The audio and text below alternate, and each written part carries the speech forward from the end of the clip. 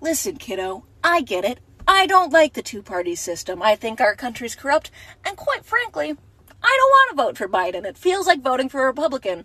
But I'm gonna do it. You want to know why? Because the alternative is a fucking fascist. A fascist is a fascist. Maybe we can have the conversation about dismantling the two-party system when a fascist isn't running. Maybe we can do that later, kiddo. Champ. Chief. Maybe we can talk about it later. Let's just endorse Joe today. Let's endorse Joe Biden on the show. I was just going to say that I can't believe Ride-In with Biden caught on. It's incredible. Yeah. I mean, it's that is literally the last thing I want to think of as a woman when I think about it with Joe Biden. Yeah. Well, I mean, they were doing reverse cowgirl with Biden, and it was like a for Arizona, Texas kind of like voter outreach. Oh and my God. Unfortunately, that did not catch on nationwide. But yeah, I'm endorsing Joe Biden. You are. Yes. Here's the thing, baby. So like, you know how we got this podcast, and we're like successful, right? Like people listen to it. We're like, allegedly. Well, some people do. Well, yeah. Okay. If you don't want to call them people, you don't have to. I think they're people. Okay. But I was thinking bigger, right? Like, we do our little thing, we make our little, investigations and our little jokes, and, we talk and we're friends and stuff. But I was thinking, what if I left you guys behind and I became a like mid-tier pundit? What's mid-tier?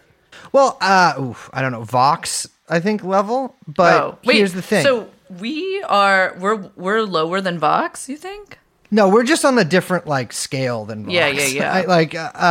But it's more of a horizontal move, if you ask me. Yeah, it's lateral. I think that's what lateral means. I've never made lateral moves, so I'm not sure. It's usually been descending. But I was thinking, it's like if there's like a real market. Well, it's actually kind of getting flooded right now for like guys who are like, oh, I'm like this crazy left winger, and like I hate Joe Biden, and then like. That tell you also to vote for Joe Biden. Like, I think that's like a pretty my favorite. Good. Do you know what's been my favorite actually is all the people who come out and that are like, I'm gonna vote for him, but I'm not gonna like it. Yeah, and it's like, who cares? No one's taking account of how you feel. Everyone's like, oh, fine, I'll vote for him, but just so you know, I'm gonna grit my teeth through the whole thing and be so mad. It's like, who cares? No one cares. No one cares. You could be happy or you could be sad, and guess what? No one takes account of any of it. Not even the man upstairs, my friend. You don't even have to tell people. You can just go do it. You don't have to tell me. But you're telling me, and you're telling me for a reason. Yeah, it's because you're ashamed. It's ashamed. I think it's ashamed, but then it's also mixed with it's disciplinary. It's saying, I'm doing it, so... Exactly. Well, that's why they're telling it. That's why they're saying it out loud. Yeah. The thing is, though, I am doing it. Like, so imagine. So my other favorite guy, like just before we go on, is the guys that were like that really boosted the Tara Reid allegations for months and said that Joe Biden's a rapist and he should drop out and Bernie Sanders should be president. Yeah. And then when that didn't work, deleted all of their tweets about it, and then we're telling you to vote for Joe Biden. There's going to be fascism. Methinks you're just thinking of one jaunty fellow. Yes. No. There's a grip of these little cretins. But here's the thing. I see you doing this shit. If you think that I use the eye emoji for a reason. Everyone thinks that it's calling people, it's true not calling people pedophiles. Oh, blah, blah. No, I see you, motherfucker. And I see all of you fucking frauds out there. Well, now I wrote in Hillary Clinton. You did? Yeah, I'm still with her. Jesus Christ, that's an incredible idea. I wrote in Mondale. Unfortunately, I was trying to do like a quirky, like hipster thing. Like, I'm retro. Unfortunately, I filled in a bunch of wrong bubbles and ended up voting for Joseph Goebbels. Jeffrey Epstein. Jeffrey Epstein.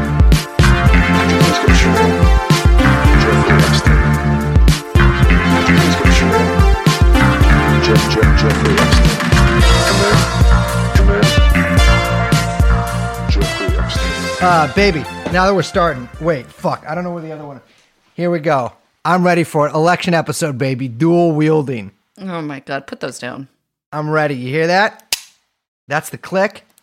That's the click of the hammer, baby. Yeah, that's both sides, Democrats and Republicans, one in each hand. Right there, baby.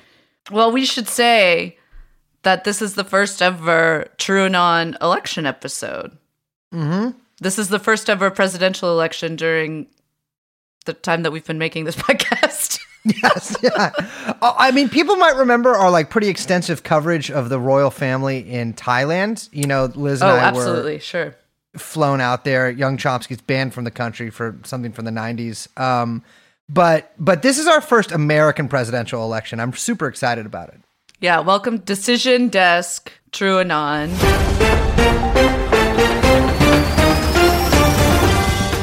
We're here. We're talking the election. I don't know. I got nothing. I was trying to rhyme it, and there's nothing to rhyme. And you know what? I'll tell you what. It's people might have noticed that people often try to call us like a left-wing podcast, but we're just a regular podcast. Yeah. And so we don't have to do this today. I just want to be clear about that. We're doing this as a choice. Yes. Our podcast, our choice. Yeah, exactly. With that being said, we are a podcast. My name is Joe Biden's dead son, Beau Biden. I'm joined here by his dead wife. We can't do that. I'm Dr. Liz Biden. Yes. And of course, our producer, Hunter Biden, is joining us here today. Live from what appears to be the Chateau Marmont in Los Angeles, California. But yeah, we did give the game away. We are doing an election show or election episode, and we should say that because this is TrueAnon, we're doing it a little bit different because we're not here to talk about the candidates, to talk about your other regular podcasts covering the election. You know what they do? The polls? They talk about the polls. You know what they talk about? They talk about the people running for president. Who care? I don't care. We don't care at TrueAnon. Who cares? What are you going to give me? I don't even know who's running for president. Here's the thing. We are talking about polls, and we are talking about erections, but we're not talking about... What else do we got? We got putting little things into slots. Oh my God. We've got hidden things that shall never be revealed. Foot jobs. And of course, the Bidens. Yeah, okay. So we got a lot to talk about, but we got to start this off with to ease us into our conversation about the election and the stuff that they won't tell you that's going on with this election. We got to talk about Hunter Biden, don't we? Yes, we do. You know, I was talking to a friend of mine the other day and just asked, you know, what did you think of the Hunter Biden pictures? Like those are pretty funny, right? I mean, that's incredible that someone would film themselves and photograph themselves doing those kind of things. And she said to me, I don't know what the hell you're talking about. Yeah, no one seems to have seen these, except for you and me, because you keep sending them to me. I have sent the Eminem one several times to Liz, sometimes very late at night. Yeah, please stop doing that. Well, we don't have HR. This is why we didn't hire HR. Yeah, okay. But no, so for people that don't know, because that's kind of the bigger story about this is that most people don't know is that a bunch of Hunter Biden's text messages and emails were leaked to some outlets in the press, and we're going to get into details with that. But as Brace mentioned, literally no one really knows about this, which is part of the more interesting aspect of the story that we also want to get into. Yeah, I mean, that's really the incredible thing. I think that most people's sort of interaction with this comes from, if you were on, for instance, Twitter on October 14th, you would have noticed a sort of hullabaloo, I don't know if that's the correct word to use, hubbub, surrounding the New York Post tweeting out a story they published entitled "Smoking Gun Emails Reveal How Hunter Biden Introduced Ukrainian Businessmen to VP Dad." This story quickly disappeared from Twitter. And, quite literally. Quite literally disappeared. It was deleted. Yes, and within minutes, the New York Post was locked out of their Twitter account. I saw Ed Opperman, radio host, in friend of the show, tweeted, "I cannot send pictures of Hunter Biden through DMs." And I messaged him. I'm like, "What the hell are you talking about? Are the pictures actually out there?" And he emails them to me. I try sending them to other people. They are, let's say, not sent through either Twitter or Facebook Messenger. Neither is the New York Post story. I mean, this is a total and complete lockdown. Yeah, I had never seen anything like this before. I was like really shocked. I was on Twitter when it happened, and I mean, it's funny because I follow the New York Post, of course, but I also follow a couple of people who work for them. That guy Sohrab Ahmari or whatever, who's kind of crazy. Oh, yeah, the convert. Yeah, he's crazy. But and he was like going off on, he was rared to go. Everyone was in conservative media was like couldn't believe it, and everyone else kind of didn't talk about it. Yeah, yeah. I mean, it was a pretty. I mean, we'll get onto this later because there's a lot. I mean, this was sort of replicated in many different ways throughout the media and throughout big tech. But it was sort of astounding to see, and the story took shape over the next few days, or really the next day, about what exactly happened. So what we sort of come to understand, one story of what happened is that in April 2019, Hunter Biden saunters into a laptop or a computer repair store in Wilmington, Delaware, and tries to drop off a few things. The owner is a guy named John Paul MacIsaac. He said he couldn't do much about most of the stuff that Hunter brought in because I assume it was just like crack pipes, but he did have a hard drive, and MacIsaac was like, "I can do that. Give it to me." Hunter wanted the data recovered. MacIsaac said it would be $85. It'll be ready in 2 weeks. Hunter's like, "Bam, perfect." Leaves, never pays the bill, never picks it up. I mean, who among us? Yeah. Well, when I was a junkie, I did leave a stolen jacket that I believe Mark Cross stole from me from American Apparel at a dry cleaners because I couldn't afford like the $8 to pick it up. I don't know how much dry cleaners cost. Hunter has plenty of money, as we'll also get into. Yes. What's weird is that then MacIsaac says that like he noticed just quote unquote disturbing items on the hard drive, and he calls the FBI. That's what he says. Yeah. Right? Yeah, but he also, the thing is, okay, maybe the FBI has the hard drive, but Rudy Giuliani also has the hard drive. Yeah.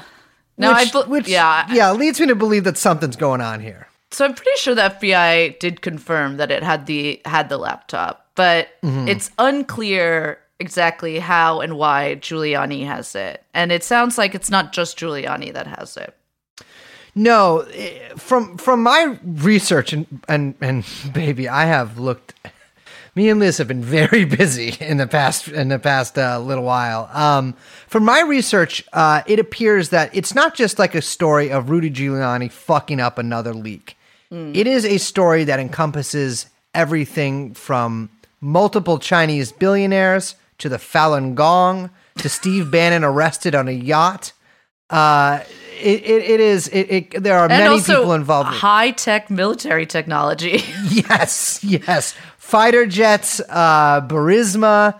Foot jobs, crack cocaine, M&Ms on a dick, several pictures of a penis being measured by that sort of measuring tape that like young Chomsky uses. The messiest bedroom you've ever seen. Horrible bedroom. Horrible. What is going on with that? Smoking crack while driving. Yeah. And U.S.-backed coups in Eastern Europe. Yes. So welcome everyone to the TrueAnon election special. Yes, because, baby, this is not just... Here's the thing. I think when a lot of people saw this fucking story, they were just like, oh, it's a fucking October surprise. You know, it's the Republicans trying to bounce out with something and take Biden down. Right. But his emails, etc. Exactly. It's literally the same precise exact playbook as 2016, right? But it's a lot more than that. Yeah, this story is much weirder and much deeper. And... we kind of laid out some buzzwords there, and we're going to try and touch on all of them. I think that in order to really kind of like back up for a second, I want to try and like give some people the like TLDR about Hunter Biden and his like shady business dealings, because there's a lot of like weird reporting around it, and it's kind of hard to piece together like what's going on here, what this has to do with the emails, if it does have to do with the emails or anything like that.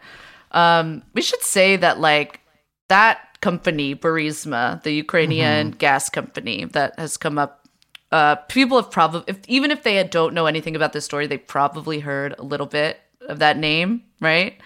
You should say that like that was in the news in 2014.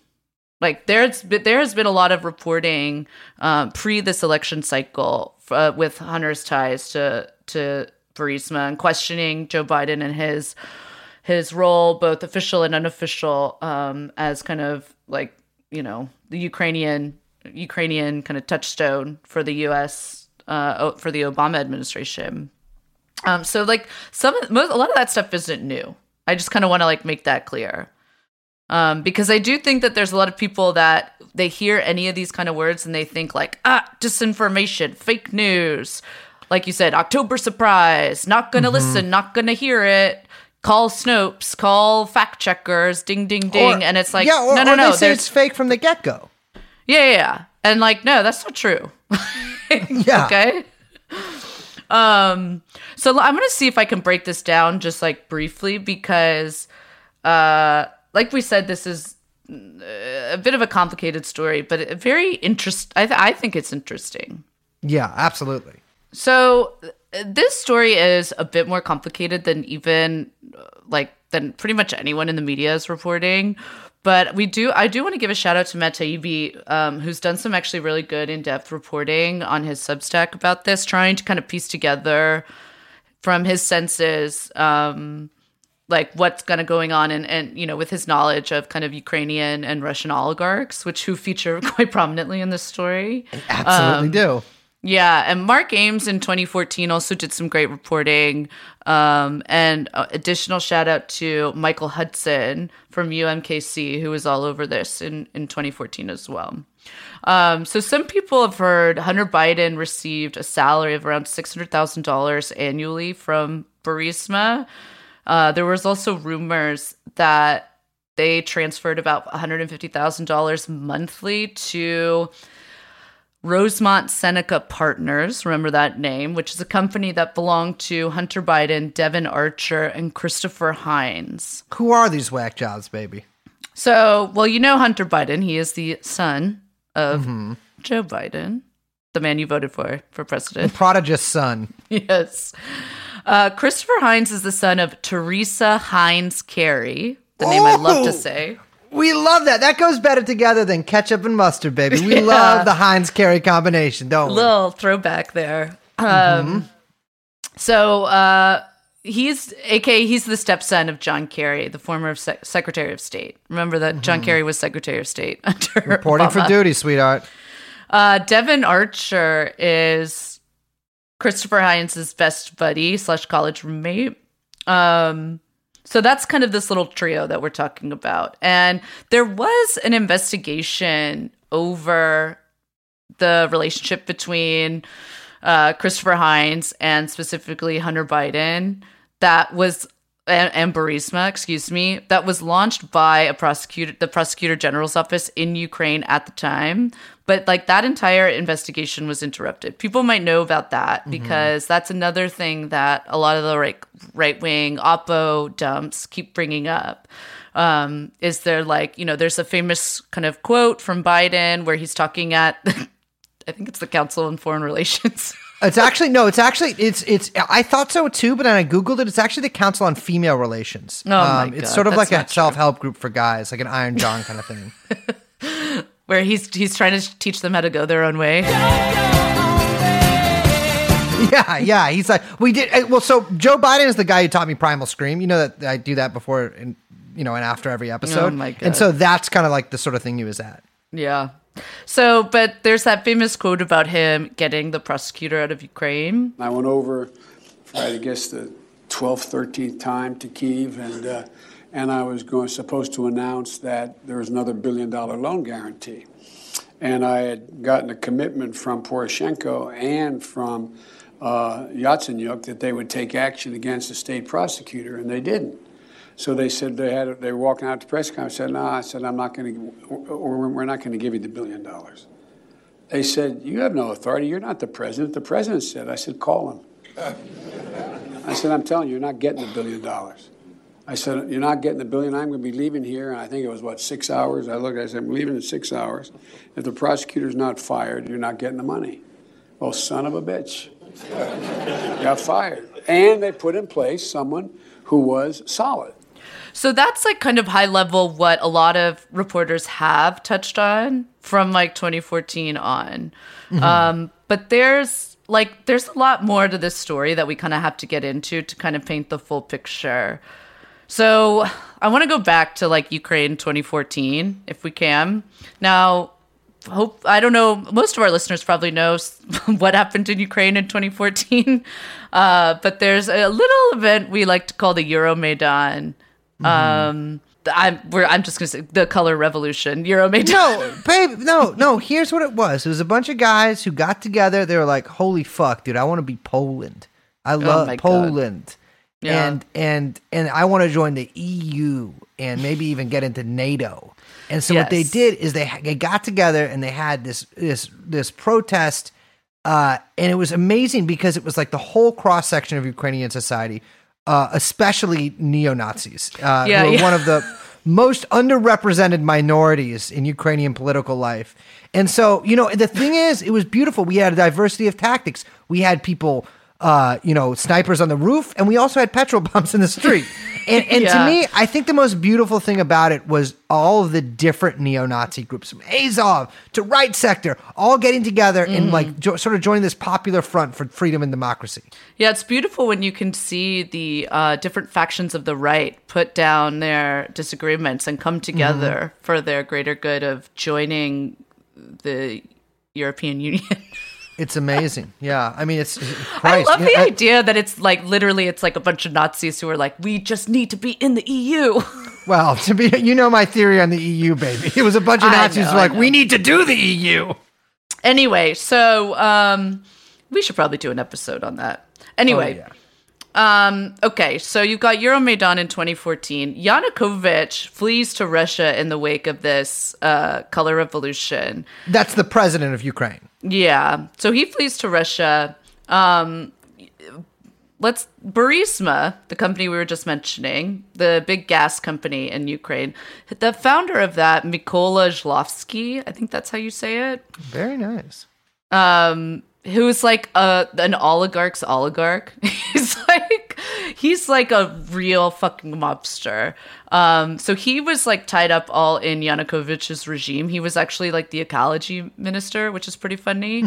But not that different to the way the fucking US has. I was about to say that they really are becoming a democracy. Yeah, totally.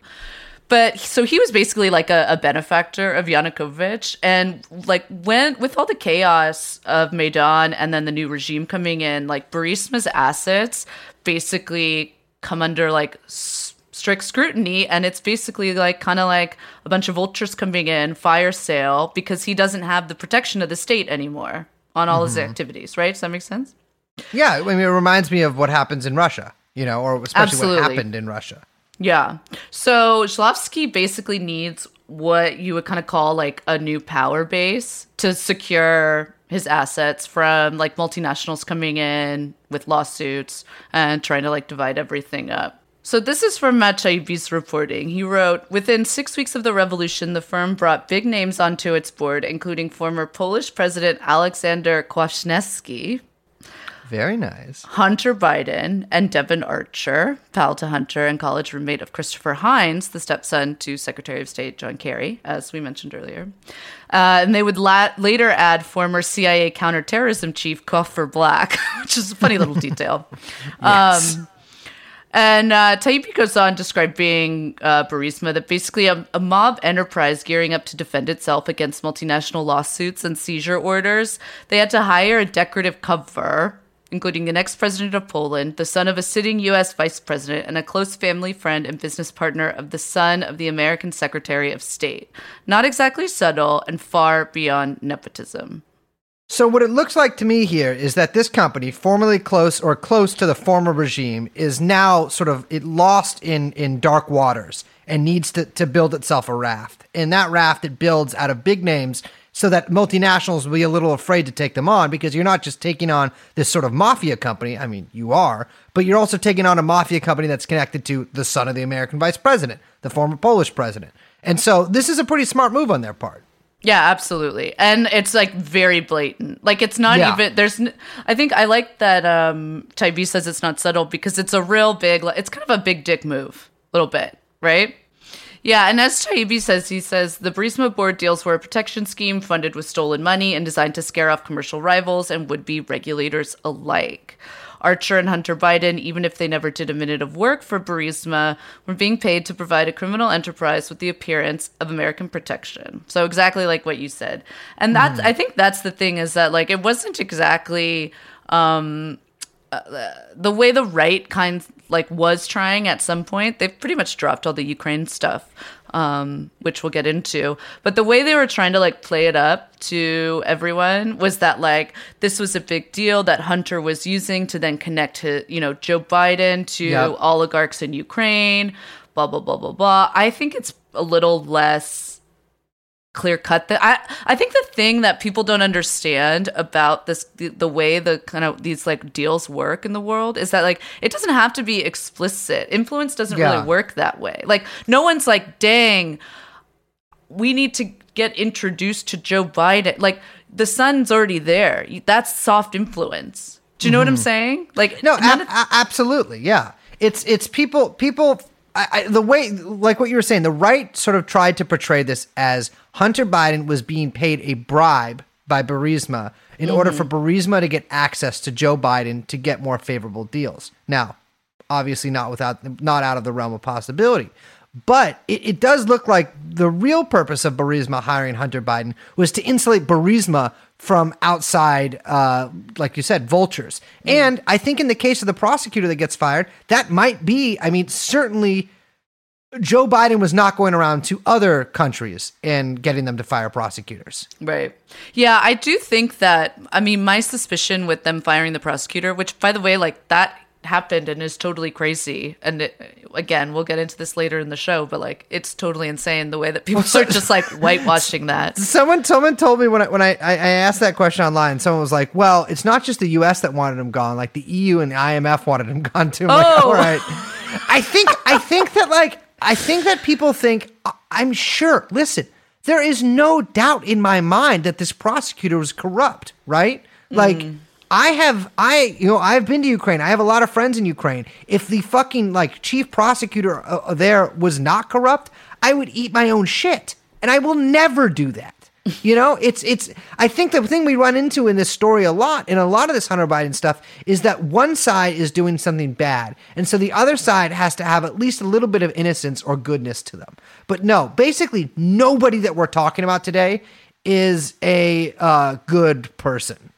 Well, no, it's also just like, just because like you say, just because we're pointing to the thing that's bad doesn't automatically then mean the other flip side of it is good.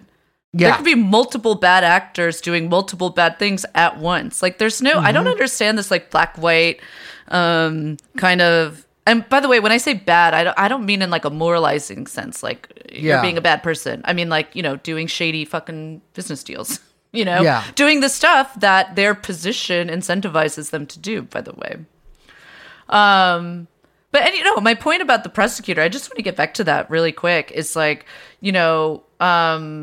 like that happened and he admitted that. And now my suspicion is that it's not because there's some smoking gun connection, but because they just didn't want any heat of looking into shadiness with Hunter Biden, which would look bad on Joe and Obama. That's like really my suspicion. Yeah, that would absolutely be an embarrassment to the U.S. if the vice president's son was implicated in a mafia company in Ukraine. Absolutely. Yeah, absolutely. Are you out of your fucking mind? After the U.S. just helped throw a fucking neo-Nazi revolution.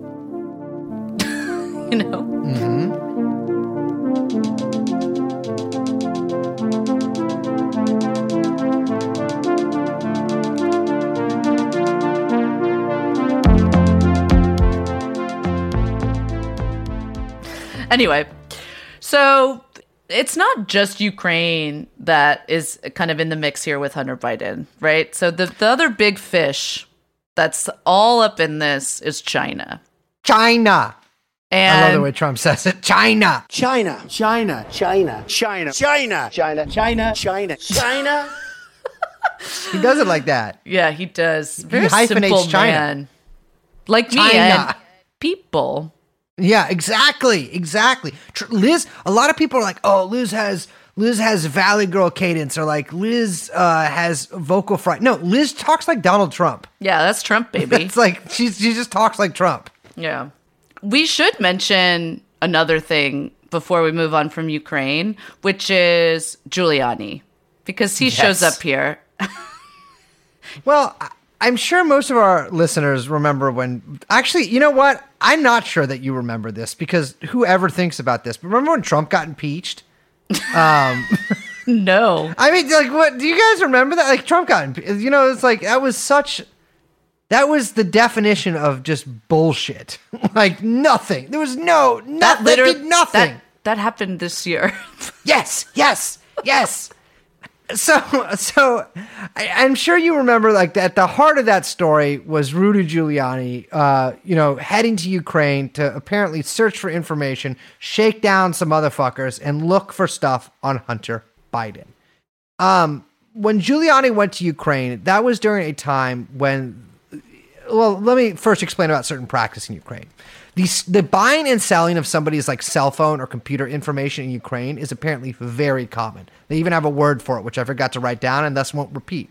But it's like actually a huge problem in Ukraine, especially among the political set. And so around this time, and there have been rumors about this for a while. I've heard rumors about this for a while. There was somebody in Ukraine that was selling Hunter Biden's information and his pictures and his emails for around $5 million. He approached a bunch of I know, it's like not that bad a deal. He approached a bunch of prospective buyers. A couple of them interviewed by Time Magazine turned them down. I'll read from that real quick. The two people who said they were approached with Hunter Biden's alleged emails last year did not know whether any of them were real, and they declined to identify who was behind the offers, the first of which came in late May 2019, and the second in mid-September 2019.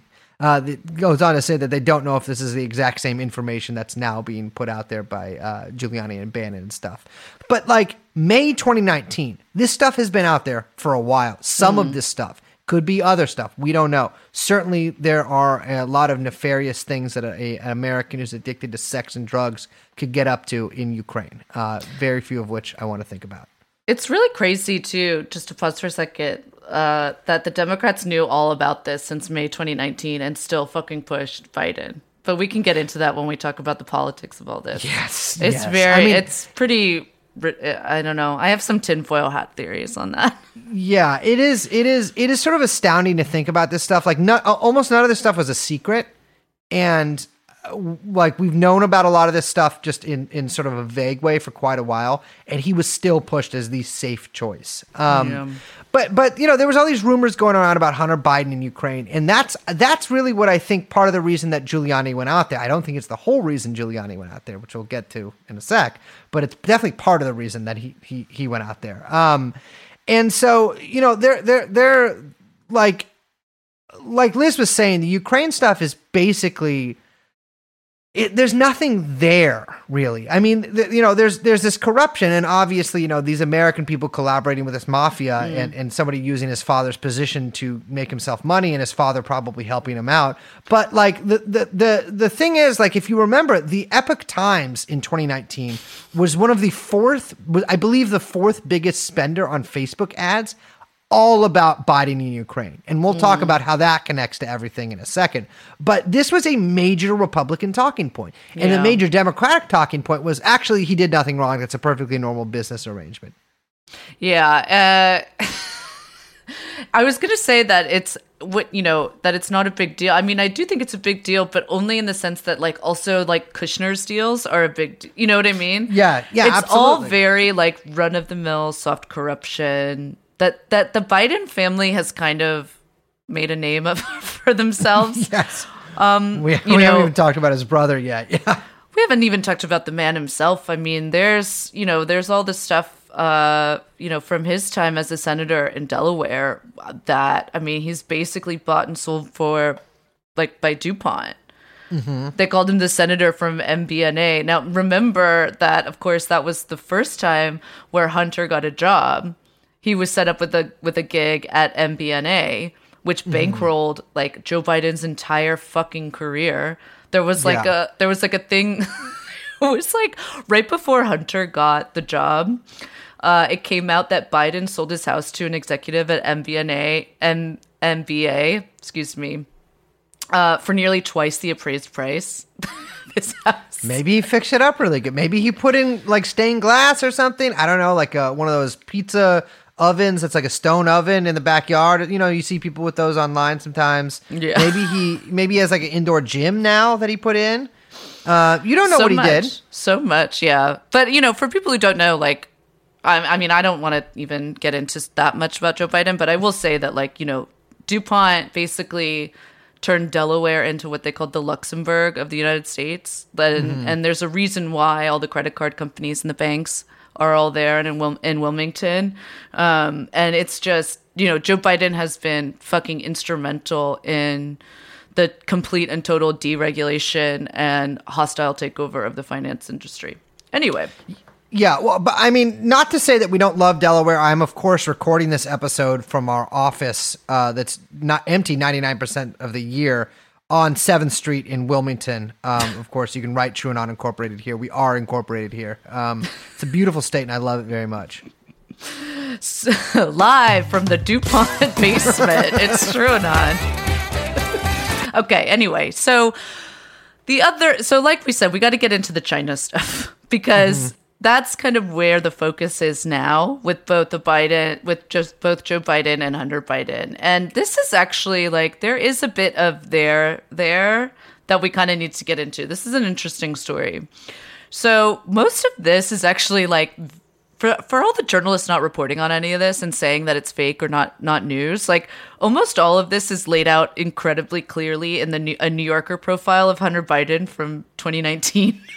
Yeah, I'm sure many of you people remember that profile. It was obviously sort of like it was a product of the Biden campaign, right? Because they knew the stuff about Hunter was going to get out. They wanted to get ahead of the story and get a sympathetic profile, which they essentially got. They got a profile of a broken man who made a lot of mistakes. One of which, by the way, I do want to include this. I don't know where. Hunter Biden, after his brother Beau died suddenly, started fucking his dead brother's wife. In fact, I have a photograph of him jerking off on FaceTime while looking at her face. It's mislabeled as his cousin, which it's not. That'd be better than it being his fucking... I mean, I'll be honest with you. Not really sure that jerking off in front of your fucking dead brother's wife is much better than that. Oh my God, Hunter. Anyways, continue, milady. Okay, so Devon Archer, remember that guy? Mm-hmm. He was on the board of Burisma with Hunter and you know, the old Polish president. So Devon Archer and Hunter in 2012 have a meeting with Jonathan Lee. This is a guy who runs a Chinese private equity firm called Bohai Capital. And they meet with them to discuss becoming partners in a new company whose purpose would be investing Chinese capital in companies outside of China, right? Okay. So Bohai is like China's oldest private equity firm. It's like a really big deal. It's fully backed by like the Bank of China. I mean, it's like it's incredible. When I think of the achievements that the dictatorship or the proletariat has wrought in China. And just like when I think of like Mao and Yan'an, and when he was writing, you know, and his beautiful poetry, I think that like I'm so glad it all led to this.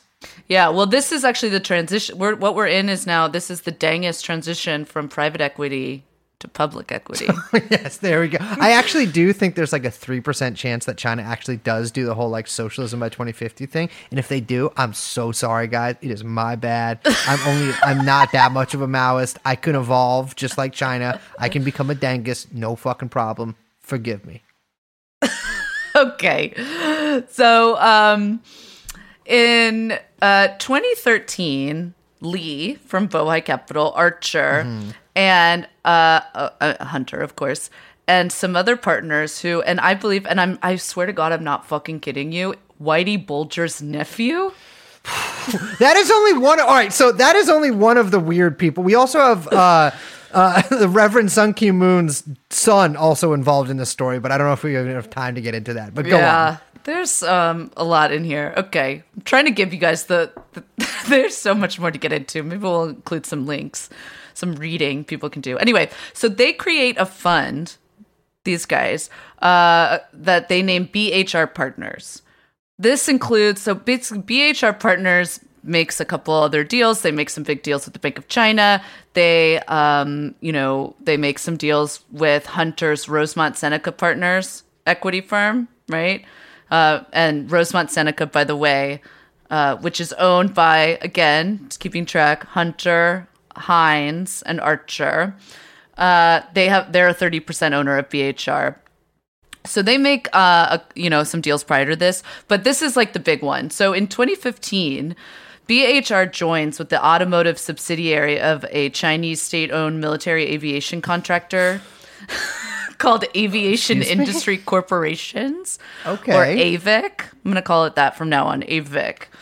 And so they partner with them to basically facilitate the purchase of an American dual-use parts manufacturer called Henniges. I don't know if that's exactly how you say that. Henniges. Henniges, yeah. Okay. And they're out of Michigan. They're a big deal. They're a big American company. I want to stress that, AVIC is like one of the largest military contractors in China and produces like a wide variety of like fighter, bomber jets. They're like a really big deal.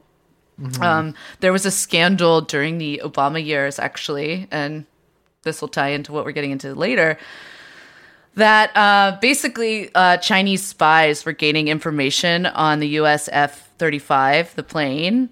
And there was like reports in the Wall Street Journal at the time that AVIC was involved in a bunch of stolen F-35 technology, which, looking at the F-35, I say, hey, go for it. Have at it. The thing is, so for those of you who don't know what the F-35 is, it is like, what F-16s, F-14s are? It is the next generation fighter jet that the U.S. has been producing for quite a long time.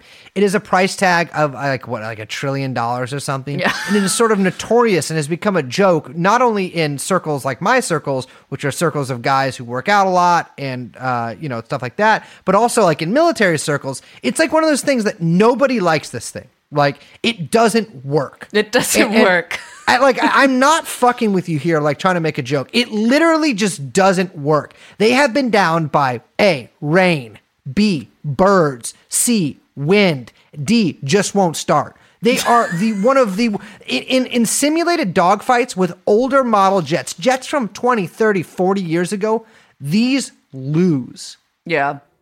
So we should also, when you say next generation, fighter jets, I want to say that what we're talking about is like it's a stealth jet, right? It's like a jet that literally cannot be detected, completely silent, basically disappears, et cetera, et cetera. Like, this is a big deal military technology. And yeah, the US can't figure it out, but we're going to keep trying. So anyway, if China wants to steal that, I don't see the problem. But go right ahead. Anyway, it was a big scandal during the Obama years. So September 2015, AVIC and BHR, right? They acquire this Henniges Automotive Company. This is, again, they're like, big automotive and aerospace company, but specifically, they're the world's leading designer and manufacturer of anti-vibration technology. Now, what would need anti-vibration technology? I could certainly think of a few women that... Okay, won't say that. I knew you were going to do that. Yeah, well, I'm sorry. I really didn't... I'll just, to be clear, I didn't want to say that. It was like a reflex. I would say possibly a next generation fighter jet would need anti-vibration technology. You would be correct. So this deal was valued at around $600 million, and it was a joint acquisition between AVIC and BHR, but because of the nature of the company, it needed federal approval. And so I'm going to throw out an alleged here, which we haven't done in a while, but I'm going to say it's alleged that that's why they partnered with BHR because, if you recall, not only is BHR owned by Hunter Biden, at this time the son of the current vice president, but it's also staffed by the stepson of the current Secretary of State. So what appears to me to be happening here is essentially the same thing that happened with Burisma, which is that these people sold their proximity to power, traded on their names, and became not only, in this case, more than the shield that they were to Burisma, but it actually were able to what's that famous quote about that guy in the Sproul Plaza in Berkeley? They'll throw my body upon the machine. They themselves threw their body upon the machine, but their bodies were made of lubricant, particularly the kind that you pour on feet in a really crummy hotel room while you smoke crack. And so they lubed this machine that got them over this deal together. Absolutely. Yeah. So it's basically alleged that they expedited the federal approval of this deal, which is why that deal happened. Mm-hmm. So I want to there's more to that specific deal. But I do want to say that actually China, the story of Burisma and Ukraine and the story with Hunter Biden and China actually have more to do with one another than just kind of what Brace laid out. Mm-hmm. So let's fast forward to 2019, okay? Yep, I'm here. Wow, it's great. No coronavirus. I'm going to throw out a company called Motorsic. Okay. I'm just going to call it imagine this company makes really fucking cool big rigs that Sikh guys drive. Yeah. And they have like the murals on the side. You ever seen those? They're pretty cool. Yeah. Really sick motors. Yes. Or they make cool motorcycles. Yeah. Yeah. So it's spelled motor as in motor and Sikh as in SICH. Mm-hmm. Now, this is a Ukrainian manufacturer of airplanes and helicopters, and it's actually one of the oldest in the Eastern Bloc and like the largest in the world. Mm-hmm. One of the largest in the world. It inherited like a ton of Soviet engine manufacturing capabilities, technology, research, intellectual property, etc. Soviets were pretty good at making helicopters at certain points. Yeah, so it's actually a really big deal in like aerospace aviation manufacturing. Mm-hmm. In 2019, same year, China basically becomes Ukraine's biggest and largest like main trading partner. The deals between the Chinese and the Ukrainians are quite vast, we'll say. Yeah. There's a lot going on there. And around this time, Ukraine stopped Motorsic from producing technology for Russian jets because, if you might recall, there's a little bit of a problem in a region called Crimea between the Russians and the Ukrainians. Those are not Russians there, dude. Remember people were trying to say no, that? those are not Ukrainians there, dude. You can just say that they're Russians. Like, I don't know what to tell you. Yeah. Well, though, yeah, I don't want to.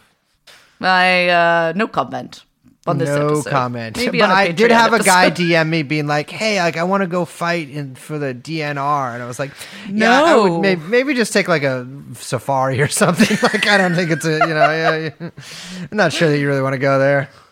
But so I should say that like Russian contracts accounted for about 80% of Motorsic's production. So when Ukraine like banned them from doing that, they were like in a serious bind and losing all this, they were losing money.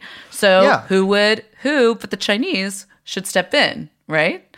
The Chinese show up and they're like, "Hey, don't worry about it. I'm going to buy a majority share. I'm going to buy a majority share of your company. Not only that, but we're going to open a second production facility in China. We're expanding? We're expanding, baby. What a fucking deal. Let's take it. Huge deal. So So the question is, why would the Chinese be interested in this company, Motorsic? Again, something to do with the dictatorship of the proletariat. I don't know. Oh, wait. Aerospace manufacturing. Trying to keep up with America with the F-35. Wait. is China developing a next-gen fighter jet, Liz? That is correct. Now, the U.S. Get the fuck out of here! Yeah, the U.S. and China are currently in basically an arms race between the F-35 and the Chinese version, which is called the J-20. Well, one of them is called the J-20. I've heard that Canada is also developing one called the G8. No. But the J-20 is actually pretty serious. My understanding is that there were recently some demonstrations on Chinese state television that show it in some successful like dogfights. I don't really know because I haven't watched them, but right now we should say that this is an important point. The Chinese can't manufacture engines themselves. They actually have to go through Russia. So if they were to then open a manufacturing facility in China through this company, this Ukrainian company, which by the way is one of the world's largest and best and oldest manufacturers, they would no longer have to rely on Russia to make fighter jets. That would also enable them to sell these fighter jets to basically whoever they wanted without Russia's approval.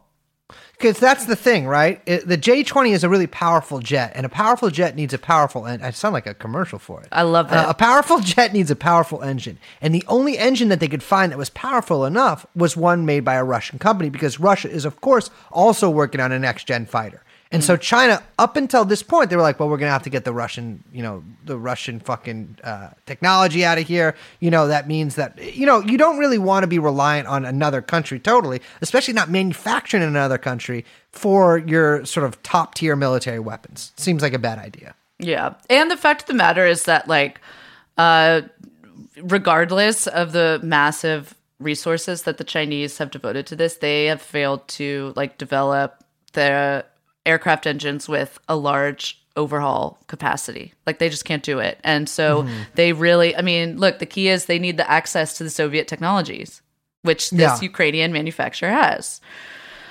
Okay. I hope that everyone's with us, because now enter a company called Skyryzen. I love the Elder Scrolls Skyryzen. Yeah. I'm a Skyryzenist. Yes. No, so the Skyryzen Aviation is a Beijing company, and they're the ones that come in to make a bid to acquire a 56% stake in Motorsic, right? And like I said, this includes building a facility in China for production, access to IP, etc. Skyryzen is a subsidiary of the Aero Engine Corporation of China, AECC, whose majority shareholder is AVIC. No. Yes! The company Hunter Biden's equity firm BHR partnered with to secure the anti-vibration technology. Incredible! For the J-20. Okay. I'm picking up what you're putting down. All right, so it goes on. So basically the U.S. gets wind of what the Chinese are trying to do, and they're like, sorry, don't think so. Sorry, guys. No. Not going to happen. So in August of 2019, last year, John Bolton makes a trip to Ukraine. Now, some people might remember this because this was actually a big to-do, particularly in #resistance media. There was some stuff about Trump trying to get information on the Bidens. John Bolton was over there. And at the time, like, Bolton basically warns that allowing China to have such a large stake in the aerospace company in Motorsic would come with great risk to Ukrainian security and sovereignty. And this is what he said. He said, "This is an issue that I think is significant for Ukraine, but also significant for the US, for Europe, for Japan, for Australia, Canada. China is using trade surpluses to gain economic leverage in countries around the world to profit from defense technologies that others have developed." Now, I love the countries that he names. Yes. Just like letting everyone know who the American allies are on this. Well, a curious thing about this, he threatens their security and sovereignty. You could take that a couple of different ways, but wasn't, one of the big scandals here that Trump was perhaps not going to give them some money for defense? Yeah, so that's the whole thing, is that's what a bunch of the resistance people latched onto. Because so at this time, Trump announces that he's considering blocking like about $400 million in defense aid to Ukraine.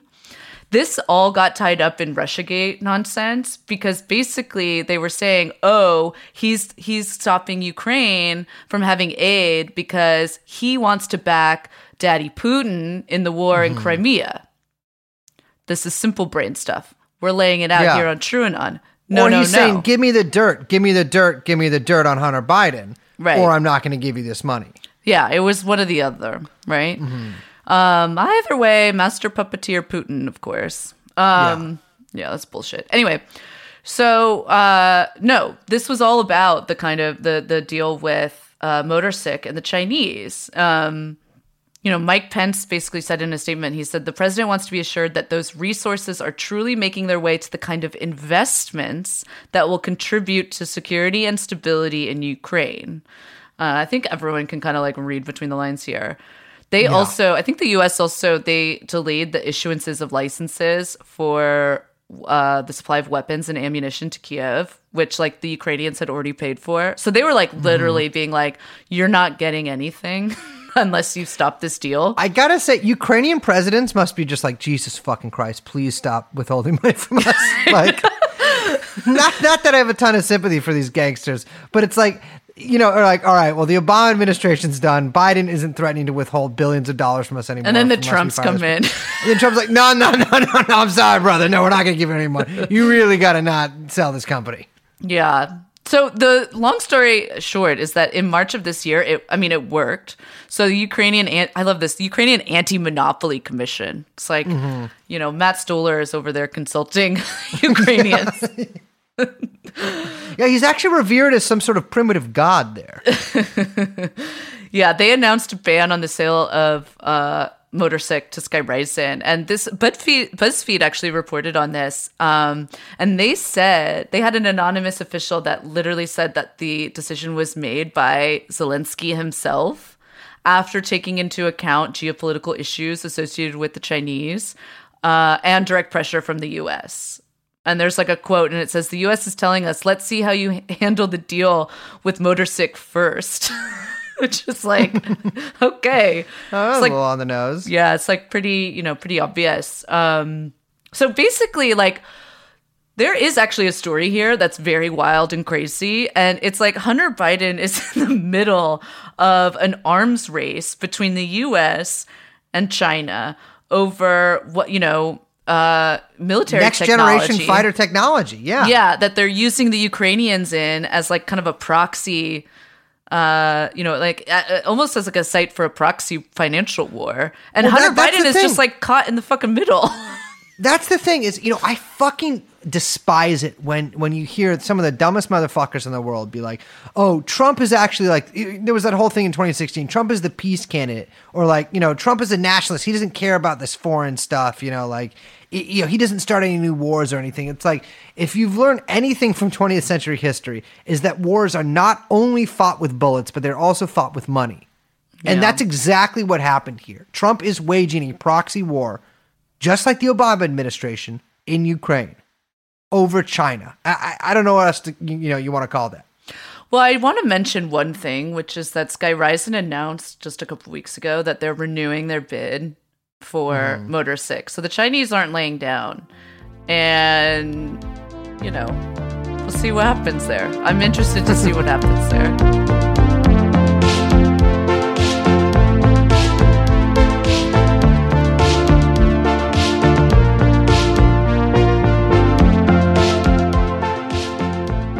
So listen, you cocksuckers, I bet you thought that was the end of the episode. You're like, these fucking guys have gone on for a fucking long-ass time. They're talking about deals and Hunter Biden being corrupt. I hope you understood what we're talking about there. The end of the fucking story is that this shit is bigger than you think, and it's different than you think. And Hunter Biden is in it.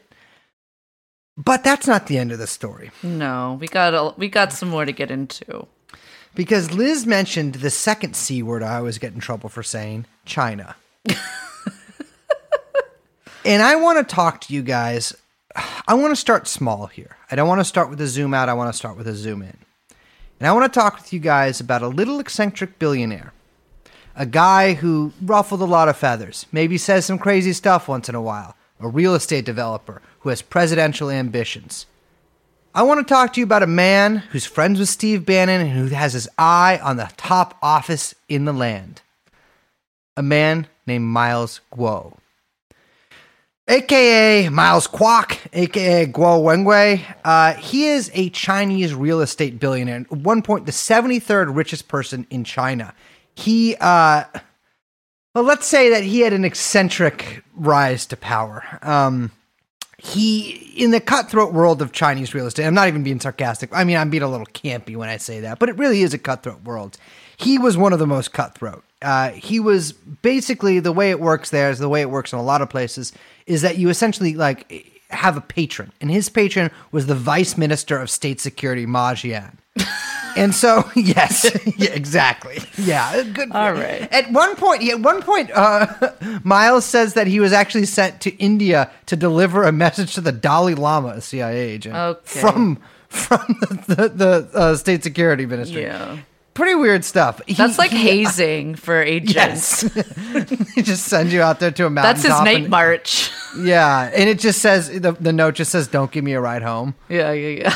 But I mean, this guy's a real creep too. In 2006, during a dispute with an official over this thing called the Pangu Plaza, which is like a torch-shaped condo that he was trying to build in Beijing that actually got built, because this official was sort of, blocking him from doing it, probably looking for bribes.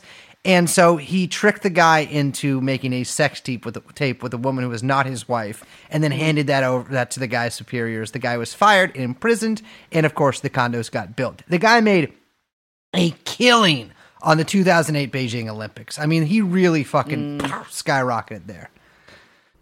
Unfortunately, evil authoritarian Xi Jinping did one of the most fucked up things that you can do, or at least that a guy like me thinks that you can do. He did an anti-corruption campaign. I don't really want to talk about it. This shit really triggers me because, I take a lot of money from a lot of different people for a lot of different reasons. And it's just like, this is just nightmare shit for me. But Ma Jian was arrested authoritarianly by Xi Jinping and his one of his friends, Miles, sees that and he's like, I got to get out of here. Also, I'm being charged with rape in a separate charge, and so I should probably leave the country anyways too. Wait. So you're saying he flees the country? He flees the country. Yeah. He's facing millions of dollars in bribes, rape charges, kidnapping charges, all of which, by the way, I do not think are like invented in a show trial style, because he's also being investigated for rape in America. So that's like the suicide of charges. Like, when you go and you get from the soda machine every flavor. Yeah. Mm-hmm. Everything. Yeah. I mean, this guy in just like the time that I've read about him. And by the way, I really want to give a shout out to Robbie Martin from Media Roots Radio. What's up, Robbie? Really fantastic stuff on not just Miles Guo, but this whole sort of scene that we're going to be talking about. Because when Miles Guo gets to America, by the way, he was a member of the Communist Party of China, a workers' party, until 2016 when he fled to America. He was kicked out of the party, and he ensconced himself in a $67 million penthouse in New York, throws his arms back on the couch cushions, probably commits sexual assault, and becomes a resident whistleblower dissident. God, this is like the oldest trick in the book, by the way. They did the same. By the way, they did the same shit with the fucking Soviets. Yeah, like if I gotta hear any more about Soviet dissidents coming over here selling their sad stories, man. I mean, that's what this guy does, because he styles himself as a whistleblower and as a dissident. But the thing is, he was actually pretty close to pretty upper echelons of the party in China. He doesn't really have any dirt on them. I mean, he goes on YouTube quite often and tells these really tall tales about corruption and sex and drugs and the upper echelons of the party there. Unfortunately, even with our media, which is not exactly friendly towards China, even they were like, this is too bullshit for us to touch. And so his persona as like a whistleblower never really took off. And he decided to start his own country. And I don't know how to explain this, but he meets a guy named Steve Bannon. You remember Steve Bannon? Oh my God. Who could forget? The man of many shirts. Exactly. Yeah. It's he's the man who ages 5 years for every one that passes. The acid bathtub. Yes, yeah. The possible friend of Epstein and the guy who shut down the Biodome, which is my favorite little fact about him. Very strange. So, he's here. He's failing to set himself up as a dissident. The U.S. government really doesn't want that much to do with him. And so he decides to if he can't get to the president, because he does join Mar-a-Lago, by the way, he got to somebody who is perhaps, maybe, at least once upon a time, had access to the president. That man is Stephen, I don't know what his middle name is, Bannon. So he meets Bannon in 2017, and the two immediately hit it off. I'm sure a lot of people out there remember when Bannon was kicked out of the White House after Charlottesville. And it's funny, Liz, I watched the Errol Morris documentary with Bannon last night. Yeah. And they play footage of Trump talking about Bannon before he fires him at a press conference after Charlottesville. And he's just like, yeah, I don't know. He's a nice guy. Probably gonna fire him. And I'm just like, he's so dismissive of him. Like, he's a good guy. There's a lot of good guys in the world. Like, he's a smart guy. I'm really sorry this is happening to, because you remember Breitbart had published under Steve Bannon's, overship or whatever, had published a ton of pieces that were like, the alt-right is going to take over the GOP, right. Which is funny because that didn't even turn out to be true. It turned out to be QAnon took over. You know what's crazy too? Just pause for a second. Is that everyone thought that for many years over just looking back on the past 4 years, which I think at some point we're going to have to do a retrospective maybe of the last 4 years. I think people have forgotten literally what happened and what has said. Yeah, we might get into some of that today. But yeah, it is funny because everyone really did buy into that line about the alt-right taking over. The Pepes were coming. I mean, the Pepes bought it too. It was a convenient sort of like narrative for everybody involved that the U.S. was about to fall prey to Richard Spencer and his like tubby goons, which by the way, all of those guys are literally just Twitch streamers now. Like they didn't win. They lost. Yeah. Turns out that it's more profitable to not be a neo-Nazi, but who would have guessed?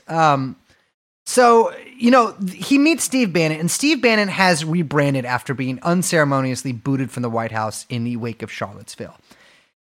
Do you remember when like Bannon was seen as like the populist? Yeah. National populist. Yeah. And like even in this documentary I watched, he's like, the GOP needs to become a workers' party. Yeah, I remember that. Funny. Yeah. That documentary, by the way, is pretty good. It's interesting. Yeah, it's really interesting. It's Bannon as a character study. Bannon is like the perfect dumb guy, smart guy. I mean, and he is good. I will say for Bannon, he is pretty good at predicting trends, and the trend he's latched onto now is no different. Because when I think of populist, I do not think of neocons, right? Well, yeah, no, not usually. Yeah, generally one does not think of neocons. The thing with Bannon, though, that confuses me is that he has become a neocon. And so let's pause on Miles Guo real quick. And I want to talk about something called the Committee on the Present Danger. So the original Committee on Present Danger was started by Dean Acheson. I don't know how to pronounce it. Acheson. He was the Secretary of State under Truman, and a cabal of other anti-communist Cold Warriors like Tracy Voorhees, who was a DOD bigwig, and even guys like Edward Murrow. So it was like this thing. It was like a bunch of military and a philosopher and sort of bigwigs in media got together, and intelligence agents got together and were like, well, we need to defeat fucking communism because that was the danger, the present danger they wanted to defeat. It was founded to support something called NSC 68, which was a top secret National Security Council paper drafted by the Truman administration with a single goal, which was full social and military mobilization to defeat communism, not only in politics, but militarily. So all these guys sort of diffuse throughout very cool stuff. I mean, I'm hearing a lot of populism here. Yeah. So there's actually been a couple, or not even a couple, a quad of CPDs. So the Committee on Present Danger actually was restarted in the 70s, stealing the name from the first. And this one had guys like William Casey, the CIA director. Yeah, love him. And one of my favorite figures in American history, a guy named Jay Lovestone, who was a former leader of the CPUSA, later leader of the opposition, and then literally just became like a top CIA agent. Yeah. We had George Shultz in there, and even Ronald Reagan himself. Nice. Real who's who. It's incredible. Yeah, I mean, this is like, I think there's like a society book you can get if you're in England to look up like who's rich and famous and has parties. Right. They have one in New York too. It's like called the Blue Book or something like that. Yes, this is like a blue book for guys who have all footage of each other having sex with children locked in their safes. The original Black Book. Yes. So around 30 of these guys were actually drafted by the Reagan administration to defeat communism. So this was essentially just like a feeder group for the Reagan admin. There was the third Committee on Present Danger started in, I think, 2004 by Frank Gaffney, a shit ton of neocons, and Joseph Lieberman. Oh, it is just like classic. Love that guy. This one was not as expansive as the other one, but they burned bright. Was this about the war on terror stuff? Oh yeah. This was. I don't think people remember. George Bush has sort of been in reconstructing people's memories as a guy who was like, you know what, our problem is not with Islam, our problem is with terrorists, blah blah blah. But it seems like every single person that was in his administration, supported his administration, viewed it as like a holy war against the heathens. Yeah. I mean, George Bush is really just an erstwhile painter when you think about it. Mm-hmm. That's basically what he is now. He's an artist, which means he should be in prison. That one did not last very long, although Frank Gaffney kept the idea in his head.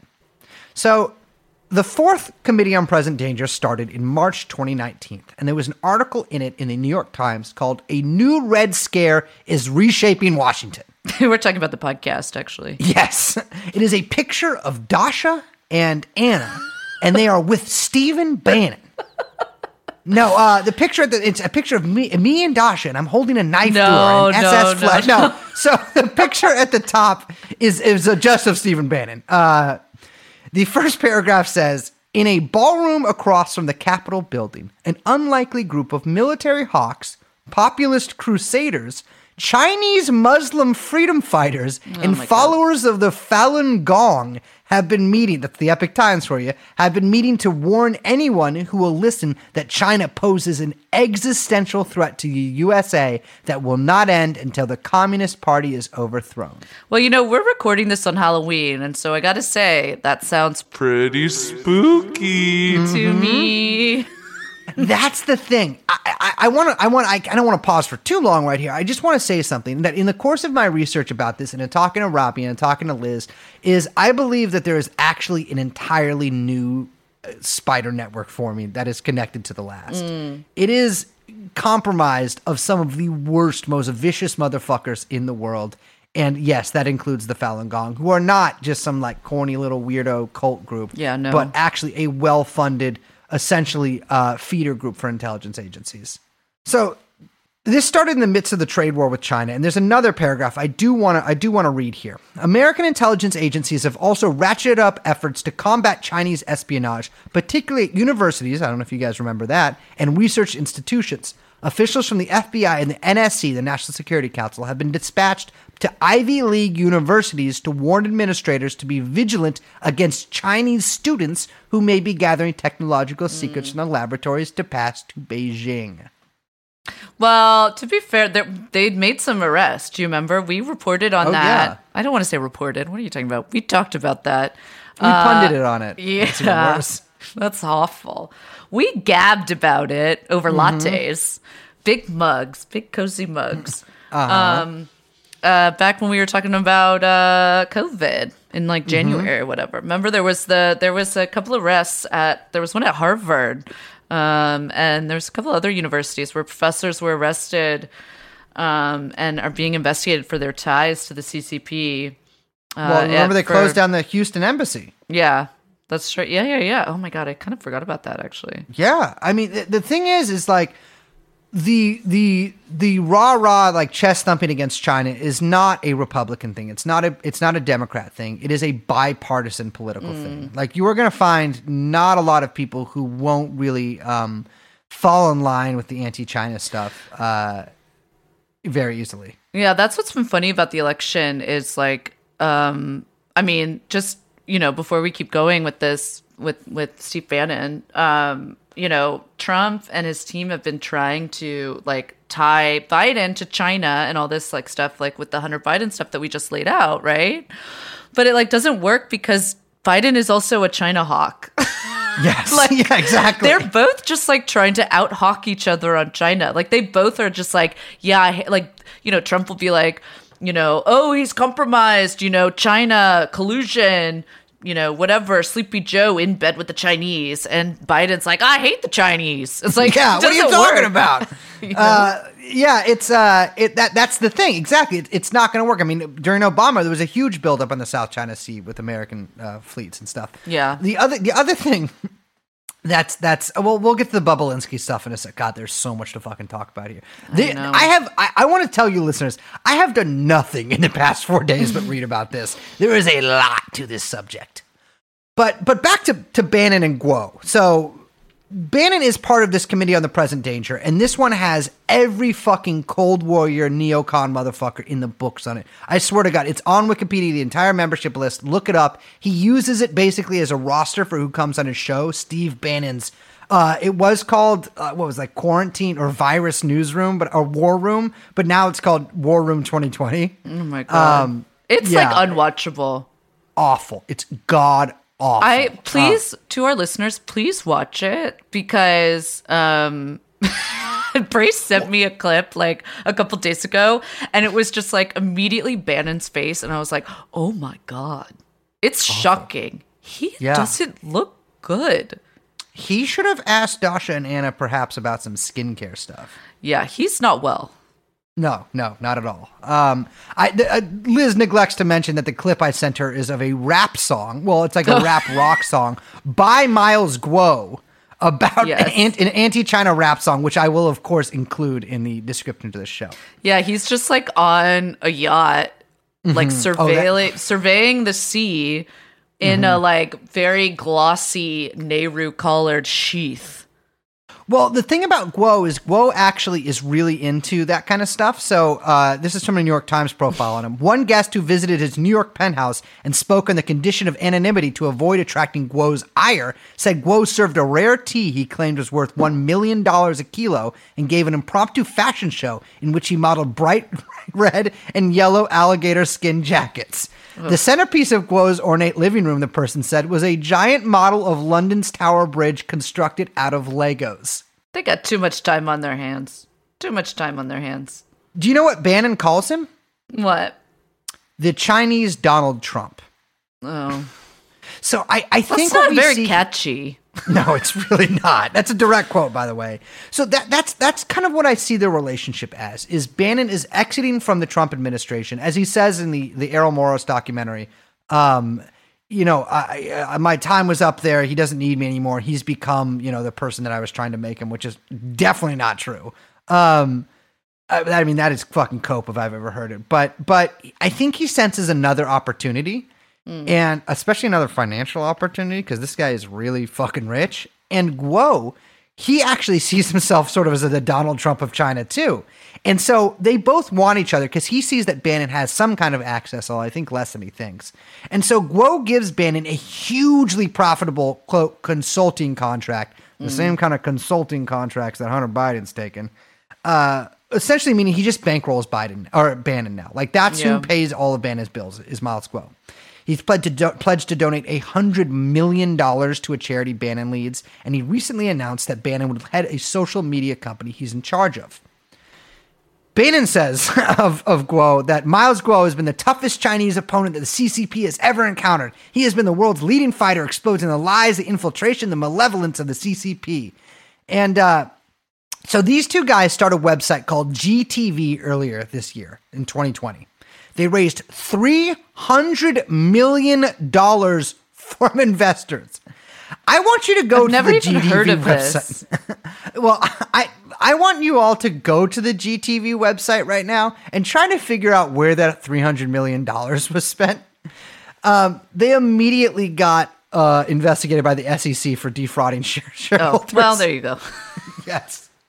So GTV is actually where all the Hunter leaks kind of came out in full. So to our listeners, if you have seen some of the images of the photos from Hunter or the text messages or the emails, you're gonna see a GTV watermark in the corner.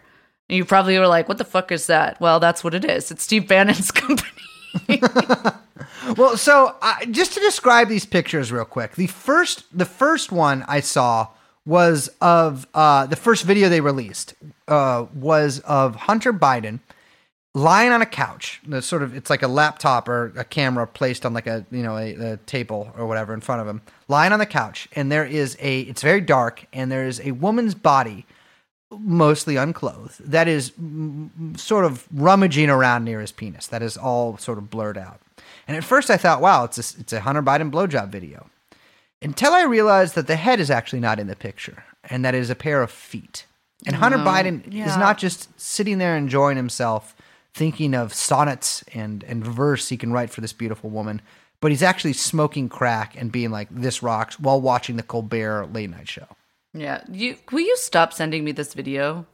I have watched it hundreds of times. But when I saw this baby, I saw this video, I clicked play, and at first there was a weird sort of disclaimer in sort of broken English, and then there was all this stuff about the federal state of China. And at the end of the video, there's talking about like the Chinese Communist Party's plan to destroy America. Mind you, this is bookending a foot job crack video. And then also talking about the federal state of China. Now, the federal state of China is a government in exile that appears to only have Miles Guo in it. That was started by Stephen Bannon and Miles Guo. That has basically like a neo-EU flag as their flag. Yeah. Miles Guo, what he does is he hires like hundreds of poor Chinese immigrants in America to wear like shirts with the flag on it and to like have the flag out. And if you piss him off online, he will literally fly them out to your house. Like even if you live in like a rural area, to like protest you. He's actually flown them out to beat the shit out of actual Chinese dissidents in America, which is very funny. God, that reminds me of the like Foxconn, so the people they paid to be like Foxconn supporters, and they're all wearing they're like look like literally miserable, and they're wearing this like pink we love Foxconn shirts. Yes. And so it's like this guy, I mean, the rest of the pictures in the Hunter leaks, I mean, if just real quick, he's got M&Ms stacked on his penis, it's one of my favorite ones. Yeah. At one of them, he's suspended between two couches facing down with an erection. Several of them, he's measuring an erection. He's on FaceTime with women's butts a lot. I mean, I'll include a link. It's he is a scumbag. There's so I don't a lot really feel of them. that bad. Yeah. He's also smoking crack while driving a lot. Which, listen, I have smoked crack. I've never driven. Well, I've driven a couple times. I cannot possibly imagine combining the two. It's it's I really have not looked at dark. Pretty much any of them. Just the ones you sent me. Well, here's the thing. My old coworker from Anchor actually posted a picture of him just smoking crack, not of him doing anything crazy, of him just smoking crack. And his Twitter account was immediately locked, and then he was forced to delete it before he could. No way. Yeah, immediately. Same thing happened to me when I posted the Andrew Gillum, pass out picture. Yeah, I was just going to say that, actually. That's funny. So we should get into that. We're going very long today because this is our election special. Mm-hmm. But, Bannon's Chinese commune is like a very strange project that he's trying to build. And it's weird because all of this is coming from him, right? That's why we're bringing this up. And this relationship with China is central to this Hunter Biden fiasco, and really what is like determining all these weird October surprises in this election. Yeah, I mean that's the thing. Is like there's another Chinese connection I want to get into real quick that sort of connects also with the Bannon thing. Is that a few months ago, something called Typhoon Investigations posted a Hunter Biden dossier to Intelligence Quarterly, run by a guy named Albert Marco, just a website that seems rather sketchy. I can't remember who. I think NBC tracked down the guy who actually wrote it, who is a man named Christopher Balding, who's an associate professor at Fulbright University in Vietnam and who taught in China until 2018. He used the fake person. Did you see the picture of the fake person? Yeah, it's a fake. Yeah, so it's an AI generated person. It's a fake person. Yeah, and he calls himself Martin Aspen. It's a pseudonym. This preceded the actual leak by months. And it comes out that it's commissioned by a Hong Kong tabloid, or at least the owner of a Hong Kong tabloid called Apple Daily. Now, Apple Daily is owned by a guy named Jimmy Lai, who's himself a Chinese billionaire and an anti-CCP activist. He endorsed Trump in the elections and has been arrested by the Chinese government, but appears to be free. He was in a scandal also with taking money from Paul Wolfowitz in Malaysia. He owns Apple Daily, which is a huge Hong Kong tabloid paper, and something called Next Media Corporation, which I think owns all of his different businesses. And he claims his assistant, a guy named Mark Simon, a senior executive at Next Media and a rabid anti-communist and devout Catholic like Bannon, who is former naval intelligence, an American guy, and who owns several businesses with Jimmy Lai and met Pence last year. He claims that this guy, Mark Simon, commissioned it. Mark Simon had his emails leaked a few years ago, and some of them are published in the South China Morning Post. And excerpts from them are, "My dad was CIA for 35 years, my internship with CIA, 4 years with naval intelligence, and Next Media works on human rights issues and have regular fights with many non-democratic regimes in Asia. He was also caught being one of the main funders of the Occupy Central protests in Hong Kong." Interesting. So we've got two different Biden things converging. We've got Jimmy Lai funding this Mark Simon funding this one, a lot of the same information from Vietnam, although a lot of it is really bullshit information too. And then we've got Miles Guo in America doing the same thing. And all of it is also connected to the Epoch Times, which of course is the newspaper, far-right newspaper that it promotes QAnon, which is also, I believe, connected in this as well, because Q really got onto this stuff very early. That it's all connected. We got Posobiec in here, we got Giuliani in here. If you listen to the QAnon episode we did with Robbie Martin, it's the same network, except I realize it's bigger than that, because it's got all these anti-China hawks in it, and that is its central funding mechanism. I mean, it drives me totally crazy. We should say, too, the Epoch Times, I mean, that's like a dumping site for CIA. Like propaganda. Yeah, absolutely. I mean, the Epoch Times has had a slick rebrand in recent years. Yeah, and, they've got these, like, young sort of white reporters that, like, are the public face of it. But, it's total spook show. Exactly. And if you've ever heard about Chinese organ harvesting of religious dissidents, you have heard the Falun Gong propaganda. And they are, believe me, brothers and sisters, bad motherfuckers. Yeah.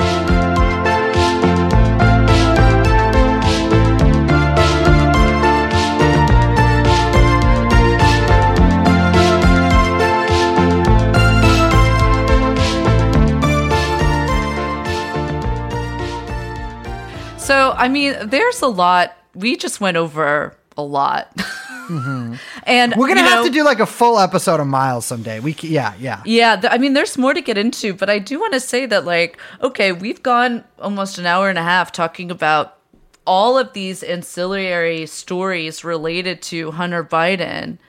And funny enough, no one in the media has. No one. Like, no one is talking about this. And in fact, people are being admonished for attempting to talk about it. Like you mentioned, that even social media companies were banning the sharing of information about this. I mean, Liz, if I tried to send you right now, like, links to Stormfront, like, forums, or, like, if I tried to send you, like, bomb-making materials, or really, like, anything over Facebook Messenger or Twitter, of course they would note that probably and give that to my handler. But, like, they don't block most things from being sent on social media in DMs or posted, right? And yet they blocked all of the Hunter Biden information. I mean, it was a total, complete, and utter lockdown. Yeah. And the reasoning behind this, they said, was that they don't want to repeat the mistakes of the 2016 election. So, okay. Question there, because so I think there's like two things related to that, which is one, WikiLeaks is not here. I understand that WikiLeaks is not here as a dumping ground of the Hunter Biden information, and so technically there is no source to absorb liability were someone to sue for them publishing this information, for them to publish about this information. Okay, I understand that. I don't buy it, though. I don't think that's the reason why they're not touching this story at all. In fact, I don't think when they say we don't want to repeat the mistakes of 2016, what they're specifically talking about are the press and the tech companies feeling like they gave either Trump too much, not positive, but just too much coverage in general, or that wasn't critical enough, and were covered too much noise about Hillary's emails. And when we say the emails, we mean everything from the DNC to the Podesta to her deep deleting, which is a real scandal, all of her emails from a personal server that she had while she was Secretary of State. Yeah, the butthurt emails thing was true. Like there was something there. That's the thing with all this stuff is like they're not good guys just because the other person's a bad guy. Yeah. But what's frustrating is that the press then says, well, we don't want to repeat the mistake, which is us reporting too much on information that then led to Trump getting elected in our brains. It's like, wait, what kind of editorial decision is that? Like, and literally what it is that after 2016, all the newspapers and all the networks got so much shit for that from the public. Oh, you're complicit. Oh, you're that. Oh, you're this. And they don't want that fucking heat anymore. They don't want anyone to be able to point to them in the event that Trump wins and say, oh, it's because you covered X, Y, and Z. Oh, it's because you gave air to fucking Giuliani and Steve Bannon and Hunter Biden's emails, even though, as we laid out in this very episode, there's a fucking story here. There's multiple stories here. They didn't touch they didn't do any of that. Like, I mean, I can't even believe it. To me, it's so wild because, like, at the very base level, I mean, there's a few things that are true about this. One of them is that I think even if Joe Biden was implicated in this, which, by the way, I hate Joe Biden. Like, I think Joe Biden should be in prison. Yeah, he's a fucking war criminal. He's disgusting. Outside of a couple sort of like oblique references that could be interpreted in a bad way, which, I'm very open to, there is nothing concrete here to nail Biden on. There's nothing concrete. Even there's one reference to him as the big man in terms of handing some money to somebody. And because this story was so squelched, Trump actually deployed that during the last debate. He calls Biden. He's like, well, something big man. And like nobody got it because nobody's read these. Yeah, no one's seen any of it. And the other thing, too, with the tech companies is they're under the same fucking pressure, but it's like a little bit different because, if you remember 2016, Facebook particularly got so much shit for, there was the Cambridge Analytica stuff, which, by the way, this was also not very covered by the press. The Cambridge Analytica quote unquote scandal is fake. That was all fake. There was the company in the UK went into all of it and was like, oh, there's nothing here actually that did anything. So that was another fucking fake news media that you fell for, by the way. Anyway, but so Facebook, they got all that heat from, fake news sharing and Trump getting too much, and people, believing all this bad news stuff about, Clinton and the Clinton Foundation and Pizzagate and whatever, as if that was like responsible. And the tech companies, they don't want anyone to be able to point a finger at them because they know that means regulation, government oversight, people looking into them. And they don't want any of that shit. So what does Twitter do? What does Facebook do? They just block all access to all information. And you know what? The liberal media doesn't give a shit. No, not at all. In fact, it was almost ridiculed. Like if you brought this stuff up, and I will say even people on the left got mad at me for bringing this stuff up. Oh my God, me too. The thing is, like, there is literally a story here. And unless you have a loyalty to fucking Joe Biden, you should look into it. Because what we've laid out here is different than what Rudy and fucking Bannon's version of what's going on here is bullshit because they're bullshitters. But there is information here. There is information here. And the absolute squelching of this is going to have the precise opposite effect. And I actually, I'm saying that, but I don't know if I believe that because I actually think the total blackout on this information it will continue, but it has made it almost impossible for anyone. I mean, almost nobody that I've talked to And I've asked a lot of people sort of in preparation for this episode if they'd seen anything about this, anything whatsoever, not a picture, but just any mention of it. Nobody knows what I'm talking about. And these are people who are with it, who are happening, who read the news and stuff. There is nothing. Go to NBC, CNN, New York Times, any of these things. I think there's a couple op-eds in the Washington Post talking about it. The New York Times article they wrote about it, maybe they have another one up now, but the one that they wrote about it, a few days after it happened, was essentially by BuzzFeed fucking Ben, that fucking cocksucker, fucking Ben Jacobs. If he's gay, I take that back. He's just a son of a bitch. But it's this motherfucker is patting himself on the back for not taking this story. And it's like this sort of navel-gazing sort of reflection on being in the media. Well, guess what, motherfucker? You're the American media. You are part of the fucking government. I fucking hate you too. Just like I hate the whole fucking government. The whole thing, it just drives me absolutely psycho because there is imagine if Donald Trump Jr., that fucking piece of shit, was caught getting his dick jerked off by a pair of feet while smoking crack. Wouldn't you think that would make the news, Liz? Yeah. I mean, it's come on. Insane. I mean, fucking look, Glenn Greenwald quit The Intercept. Yeah, I want to say something about that, which is like, I can't believe the reaction that I saw from people on, like, journalists, people on Twitter to that. I mean, I guess I should believe it because, our listeners know that neither of us have anything good to say about that industry. But, it's what people's reaction, it's very clear what happened, and the disagreement between Greenwald and the higher-ups at The Intercept and his editor and editor-in-chief was a political one. It's very clear. You can read between the lines. You guys aren't fucking dumb. You guys aren't, all these people acting so pedantically and saying, oh, well, he just doesn't want an editor. Oh, well, like as if this is an argument about semicolons. Like, it's so fucking ridiculous. And what drives me crazy is like, this shit is like out in the open.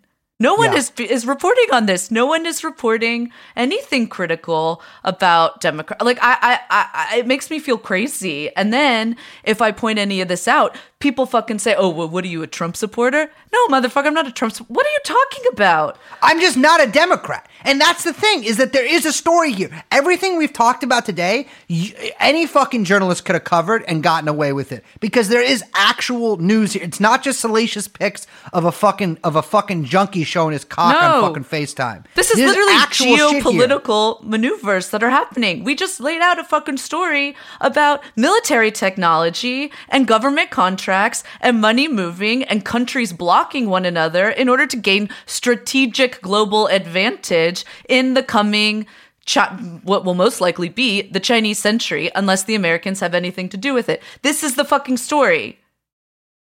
But people just think that, like, well, it's, what it is because all these fucking news outlets or whatever, you got fucking Fox and OAN and all these sort of like social media ones on the fucking Republicans, and then you've got all the rest on the Democrats. And I think that, like, this time, when they talk about learning their lesson, I think that they're talking about learning the lesson of who they obey, right? Yeah. I mean, it's these places have made plenty of money from the Trump government. They don't it's kind of up in the air who they really give a shit about, bottom line wise. But like, they have been disciplined, or they are disciplining you, rather, I should say. It's like they are telling you, by not telling you this information, they are telling you, like, don't pay attention to it. And the subtext is, vote for Joe Biden. And the thing is, this fucking information wouldn't move a single vote, even if this episode was played to every motherfucker in America, which it should be, because it's a very good episode that I researched very hard. But it's like no one. This wouldn't move a vote. Everyone either hates Trump too much or just like wouldn't care. It's people vastly overestimate how people would give a shit about this. But it is important. I mean, I think, yeah, absolutely. And what's crazy is like the overcompensation with that fear is going to be even worse, because let's say Biden wins, which, we'll find out when this episode comes out. But you're going to, this shit ain't going away. you guys. Like, there are going to be investigations, and Chinagate and Huntergate is going to go on for the next some odd years until Biden fucking dies or resigns. And guess who's president now? Guess who you voted for, you little piggies? Kamala Harris. Oh, didn't she get 7% of the vote or something in the primary? I mean, she should totally be president. Well, but the thing is, too, you mentioned Chinagate, is we didn't, there's so much to get to. I'll just mention this for a quick second, is that Tony Bobulinski, you may have heard his name batted around. He is a goofy looking character, but he's not like a New Jersey goon or whatever. He was an actual businessman who was in business with Joe Biden. He was trotted out by, what's his name? Fucking Schwartz? Grinnell's little eel that he uses for his dirty work, who, of course, we talked about in the QAnon episode. It's part of this whole new spider network. And you know, this guy trots out fucking Bobulinski, puts him right on Tucker. And by the way, with Tucker too, people talk about him in the same way they talk about Bannon. Like, oh, he's this populist. He doesn't, no foreign wars or whatever. He has a fucking episode, or not an episode. He's like a recurring segment called like The Threat from China. All right. Yeah. All of these motherfuckers are invested in this China shit, are invested in drumming up the fucking, the goddamn drums of war. Anyways, he fucking gets Bobulinski on there and he leads him with this question. It's like, do you think that this like implicates Joe Biden? And Bobulinski says the words that I knew he would fucking say is he says, Joe Biden is compromised. And you know what? When I hear that, I hear fucking years more of Russiagate, but for China. Chinagate will make Russiagate, because China's a lot bigger country than Russia. They will have a lot more material to work with. And I'm telling you, if you are buying into that fucking bullshit too, you're out of your fucking mind.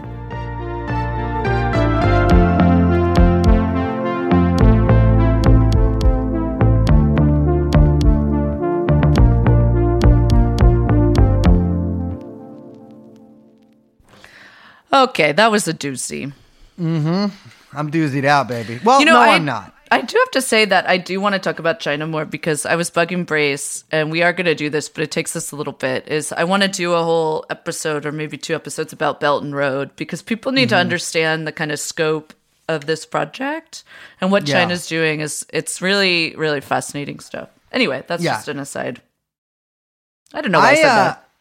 Well, no, I like to tease them. We have been talking about that a lot. Yeah, I like to peek behind the curtain. Yeah. Well, like you were saying, baby, I mean, by the time this episode is out, the election, well, no, I don't think the election will have happened, but the election is happening soon. And I just want to say that, first of all, I don't know if I said this earlier, I was just thinking this, but we are not a like left-wing podcast. Like, we are a podcast made by people who maybe have political opinions or whatever, but we are just we are a deep investigatory podcast. We are unlicensed private investigators. And I want to say something here, is because I've seen a lot of people who've told me for years and years, oh, you got to be a radical. You got to be, Medicare for all, fuck the system.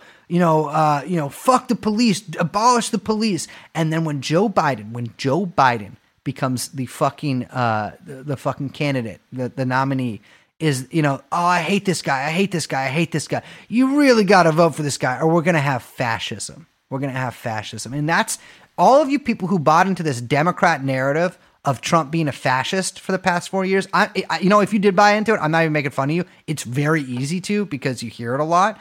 But like, I'm telling you that just because something's bad doesn't mean it's fascist. Trump is a liberal Democrat. And that's what I really want to impart upon people, is that my enemy is liberal democracy. One of my enemies.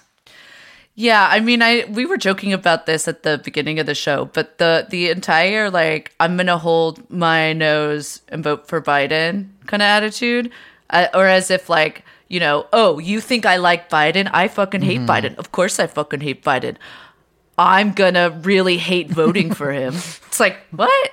I can't. First of all, that is like the most definitional cuck shit I've ever heard in my life. Why do you care about voting so much? Why do you care about voting for Joe Biden? I do not understand. Like, I'm sorry. I really do not understand it.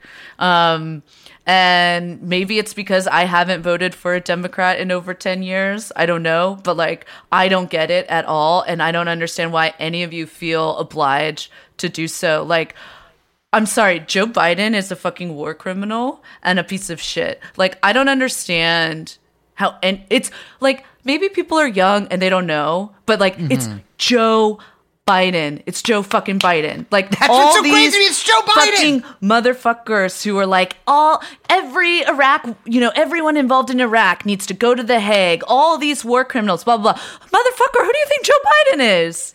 Yes, exactly. He was on the fucking Senate floor on the dais preaching the good word of the fucking U.S. state in invading Iraq. It would not have happened without him.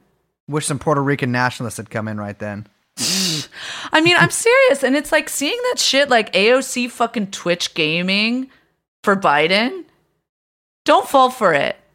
Stay woke, people. That shit is disgusting. It's Joe fucking Biden. He's a fucking monster. That man is never getting any. I would never. It would take. Look, I'm not here to vote shame because I don't actually care that much, to be honest. And I think people vote for things for a lot of reasons. And I think that I'm sure someone could. Whatever. I don't care about vote shaming. I don't care. But it would take a fucking gun to my head to vote for that man. And I have no problem saying that to the however many hundreds of thousands of people listening to this right now. And neither should you. I'm technically pointing a gun at Liz's head. Oh my God. Yeah, I mean, that's the thing. Is like, if you are a Democrat, then, I mean, cool. I mean, be a Democrat. If you're a Republican, nothing I can do to fucking stop you. But if you claim to be, a communist and one of these kind of radicals that listen to the podcast, I'm telling you right here and now, you got to stand up for yourself. And it's I'm just telling you, baby, it's like, you can't mystify what's going on here. It's like the United States as a liberal democracy has done all the damage it has done. It has never been a fascist country. It is a capitalist democracy, and once you realize that that's actually our enemy, because I'll tell you right now, baby, things are going to get a lot weirder in the next 4 years. I think I don't know. I think Biden's probably going to win. He might not, but it looks like he's gonna.